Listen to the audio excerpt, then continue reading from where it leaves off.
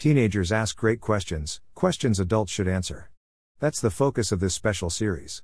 You can read some of the questions we've answered so far on our free Apologetics ebooks site. Look under the Apologetics for Christian Teens category.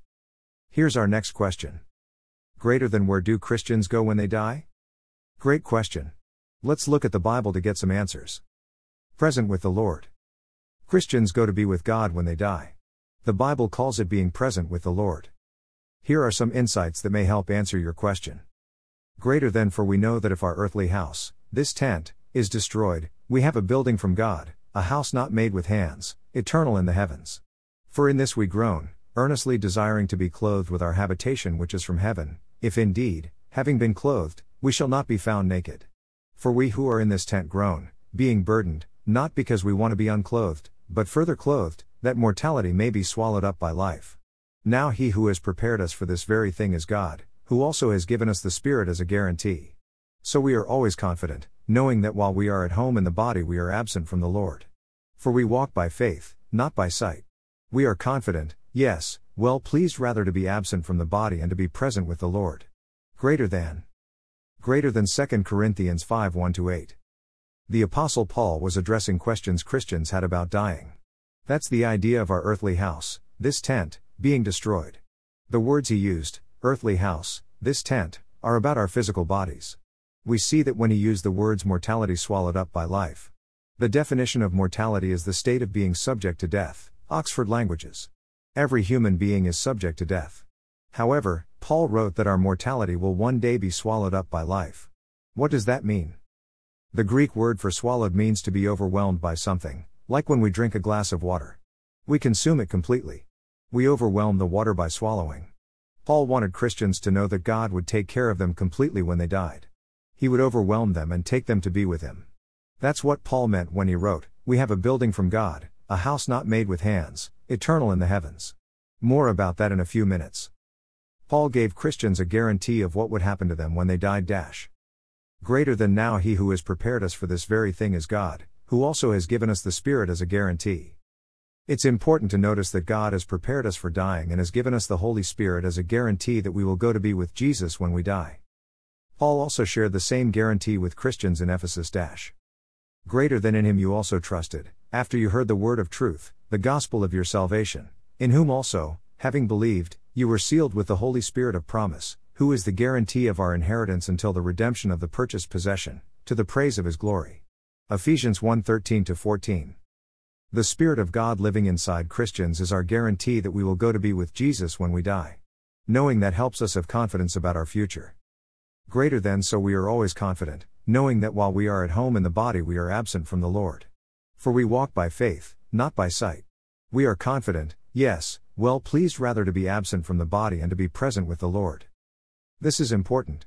We are absent from the Lord while we are alive in the sense that we're not with him where he lives, heaven. However, we are present with the Lord when we die. Funerals are not easy to attend. Someone we knew and cared about passed away. We see their physical body in a coffin and know that body is not alive. However, the person we knew, their soul, is not there. Their body is no longer animated with their voice, with their laughter, with hugs and long walks. The person we knew is absent from their body. If they were saved by faith in Christ, we know they are present with the Lord. The resurrected body. But what about our buried physical body?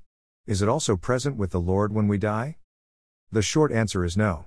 Our physical body stays in the grave until God raises us from the dead and joins our resurrected body to our soul that has been present with him. Here's how Paul explained that to Christians in Corinth and Thessalonica. Greater than, behold, I tell you a mystery, we shall not all sleep, but we shall all be changed, in a moment, in the twinkling of an eye, at the last trumpet. For the trumpet will sound, and the dead will be raised incorruptible, and we shall be changed. For this corruptible must put on incorruption, and this mortal must put on immortality. So when this corruptible has put on incorruption, and this mortal has put on immortality, then shall be brought to pass the saying that is written, death is swallowed up in victory. Greater than 1 Corinthians 15:51-54. Greater than, for this we say to you by the word of the Lord, that we who are alive and remain until the coming of the Lord will by no means precede those who are asleep. For the Lord himself will descend from heaven with a shout, with the voice of an archangel, and with the trumpet of God.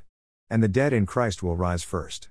Then we who are alive and remain shall be caught up together with them in the clouds to meet the Lord in the air. And thus we shall always be with the Lord. Greater than 1 Thessalonians 4:15-17. Even though billions of Christians have died, Paul used the word sleep to describe the death of a person's body. For the last 2,000 years, many Christians will be alive when Jesus returns. What will happen when Jesus returns is that those Christians who have already died will rise from the grave first and be joined instantly with their soul. Then, those Christians who are still alive when Jesus comes will follow the others into the air to meet the Lord and be with Him forever. That's what Paul meant when he wrote, "We have a building from God, a house not made with hands, eternal in the heavens." God will build a body for us that will be immortal and incorruptible. We won't get sick. We won't experience pain. We will never die again. Our future life after we die will last forever and ever. Greater than therefore comfort one another with these words. Greater than 1 Thessalonians 4:18. Hope that helps answer your question. Thank you so much for asking. Previous tough questions. You can read answers to other tough questions from Christian teens here. The next question. In the next part of our special series, Tough Questions from Christian Teens, we will ask, what about Old Testament sexual laws? Scripture taken from the New King James Version. Copyright 1982 by Thomas Nelson. Used by permission.